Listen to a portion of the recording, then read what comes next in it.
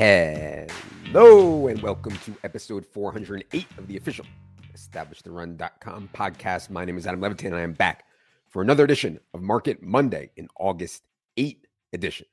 This show is designed to get you up to speed very quickly on recent average draft position, aka ADP movement in the fantasy football markets.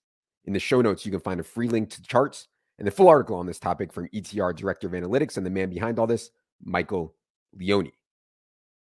If you are the type of person listening to a fantasy football market update podcast right now, you should be putting your knowledge to work on Underdog Fantasy. Promo code ETR will get you up to $100 in free entries. And remember, they have a $2 million to first fantasy tournament going on right now. Absolutely insane stuff. That's promo code ETR for up to $100 in entries at Underdog Fantasy.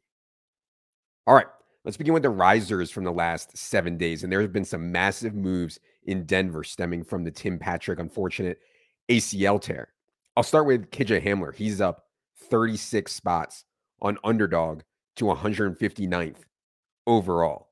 You know, remember KJ Hamler tore his ACL in week 3 of last season. So much like everything surrounding J.K. Dobbins and Gus Edwards and Robert Woods and Big Bogtanian, you know, we're watching KJ Hamler's rehab. Obviously, he's had far more time than guys such as Chris Godwin, Michael Gallup, Odell Beckham, Jameson Williams.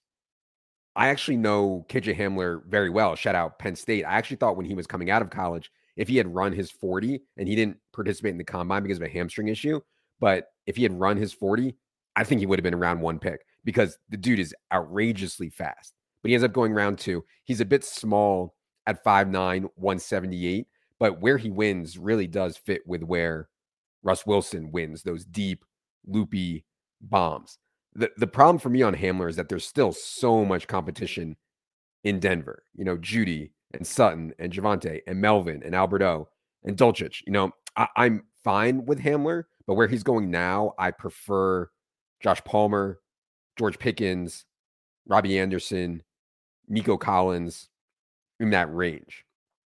I actually think that the Tim Patrick injury makes me feel stronger about Alberto. I always just like want to close my eyes and bet on this dude's talent. And with Tim Patrick down now, we could see more 2 tight end sets. And also, KJ Hamler's routes don't overlap with Albert O's routes like Tim Patrick's could have.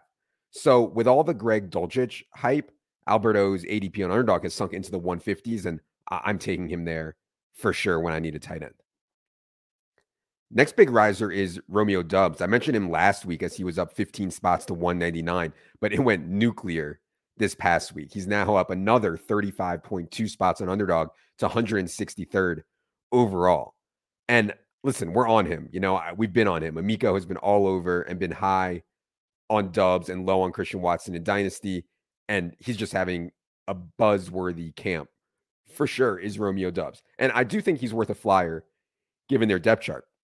I still don't have a ton of faith in Allen Lazard executing as a wide receiver 1. I don't have a ton of faith in the corpse of Randall Cobb and Sammy Watkins, etc. But really, the question is how much will Doubs play as a rookie? Because, and look, I don't want to overrate week 1 in fantasy. You know, I think that's a huge mistake people make. What really matters is how players are used come October, November, December. And Doubs did get a bunch of first-team reps in the Packers scrimmage Saturday. He was number 3 outside receiver behind Sammy Watkins and Lazard. He was number 2 slot man. Beyond Lazard, he's showing versatility. He finished with 13 snaps with the first team. Sammy Watkins got 16, Allen Lazard 19. But man, 163rd overall for Romeo Doubs. I think that's a bit too rich for me. We're still talking a round 4 rookie on a slow, run-oriented team. I'd be surprised if any Packers wide receiver really goes nuts on target share. They don't have the alpha that we remember, you know, the Greg Jennings, the Jordy Nelson, Devontae Adams type. Brandon Ayuk is up 9.1 spots to 78.7 overall. Big time drumbeat on Brandon Ayuk so far this camp. He's reportedly been one of the stars of 49ers camp. And it seems like the doghouse stuff is behind him, although I know he got into some fights at camp. But as Silva has noted, Brandon Ayuk fits better with Trey Lance than Debo does. In other words, Jimmy G had this pathetically low average depth of target, and Debo would just do insane things after the catch. Trey Lance's game is more vertical, less accurate, where Ayuk is far better in the vertical game. I still, though, think this is going to be a very, very, very run-heavy offense. And I love Trey Lance. I love drafting Trey Lance, but there's still some fragility in his efficiency as a passer. Where Brandon Ayuk is going right now, again, high 70s. I prefer Kadarius Toney. I prefer Devonta Smith. I prefer Drake London. I think Chris Olave and Tony Pollard are options in that range for me as well. So I don't end up with a lot of Brandon Ayuk, but I do get it. Let's get to this week's fallers. Josh Jacobs is down 5 spots to 68.5 in ADP. And meanwhile, Zamir White is up 16 spots to 190th.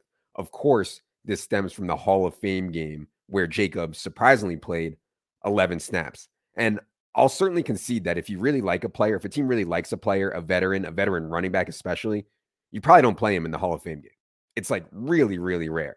But Las Vegas did play all their running backs, including Kenyon Drake, including Zamir White, even though Zamir had been banged up a ton in camp and during the spring.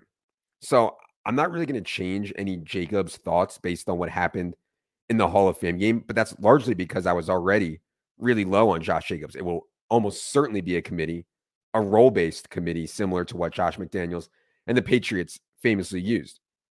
Jacobs is just tough to get excited about for me because he'll almost certainly lose pass down work.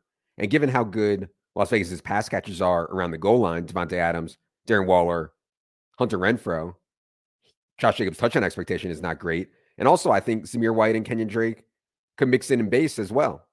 So I'm actually upset that people are reacting to the Hall of Fame game stuff because I want my opponents to take Josh Jacobs in the 60s.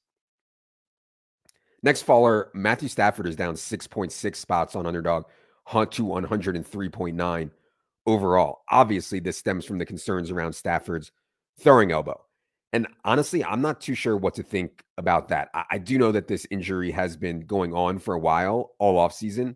And if the Rams or Stafford were really concerned, I think they could have opted for a more aggressive course, maybe even surgery soon after the Super Bowl. But they didn't. They've gone for rest and a pitch count treatment plan. And Stafford threw at practice over the weekend, reportedly threw it a lot, threw it great, said he felt great. I do think there's enough concern here probably to move Cooper Kupp to 4th overall, the back of that top tier. And if you want to pass on Stafford in drafts, there's really not much downside there because he's a non-mobile quarterback in a balanced offense. You know, we can get similar expectation a little bit later from Derek Carr or Aaron Rodgers or Kirk Cousins. You know, they have similar profiles as Stafford. My gut is that Stafford will likely be fine. You know, he probably won't throw a ton in practices all year. He may need some injections, but the dude's been playing through pain and playing well through pain for a decade. So I think he'll be fine. Last faller to mention is Miles Sanders. You know, dude keeps falling 3 spots more now, down to 83.1. There's obviously been a ton of anti-Sanders, pro Kenny Gainwell stuff out there through camp. I think it's very clear the Eagles plan to go full-blown committee with Sanders, Gainwell, and Boston Scott mixing in as well. I do think that Miles is their best pure runner, and they know that. But Gainwell is their best pass catcher, and they did give Gainwell 8 carries from inside the 10-yard line last year as a round 5 rookie. Miles Sanders had 10 of those carries. All that said, like almost every backfield in the NFL is a committee now, and if you read Brandon Thorne's latest article in our draft kit, you know the Eagles have the NFL's number 1 offensive line per Brandon. I mean, they're just so loaded on offense. So to get Miles Sanders in the mid to late 80s, and I've even seen him fall into the hundreds at times, I mean, that's a buy to me. And I'm sure Kenny Gainwell's ADP is going to keep rising as he keeps getting buzz. But running backs who are good at catching passes on good offenses and are cheap, I think it's hard to go too wrong there. I mean, Gainwell earned 50 targets on 298 snaps last year. A lot of those were from Gardner Minshew, but still. All right, what I'm watching this week upcoming is some of the Cardinals running back stuff. I think there's definitely a chance that we may have undersold Eno Benjamin's role. Like he could end up playing a version of the Chase Edmonds role. There's some rhetoric around that. And if he steals pass down work from James Conner, that's going to be an issue. And hopefully we get a look at this in the preseason. But still, we will need to take a closer look at Conner. I will say that there's a lot of room for James Conner to profit on a round 3 ADP. So even if Eno plays, I don't think James Conner in round 3 is ever bad. But still, we'll be watching that. And yes, every team will play a preseason game this week. Of course, we'll be charting every first team snap to see how players are used. I think it's incredibly valuable Stay tuned for more on that. For Leone, for Jerry, I am Adam. Good luck, everybody.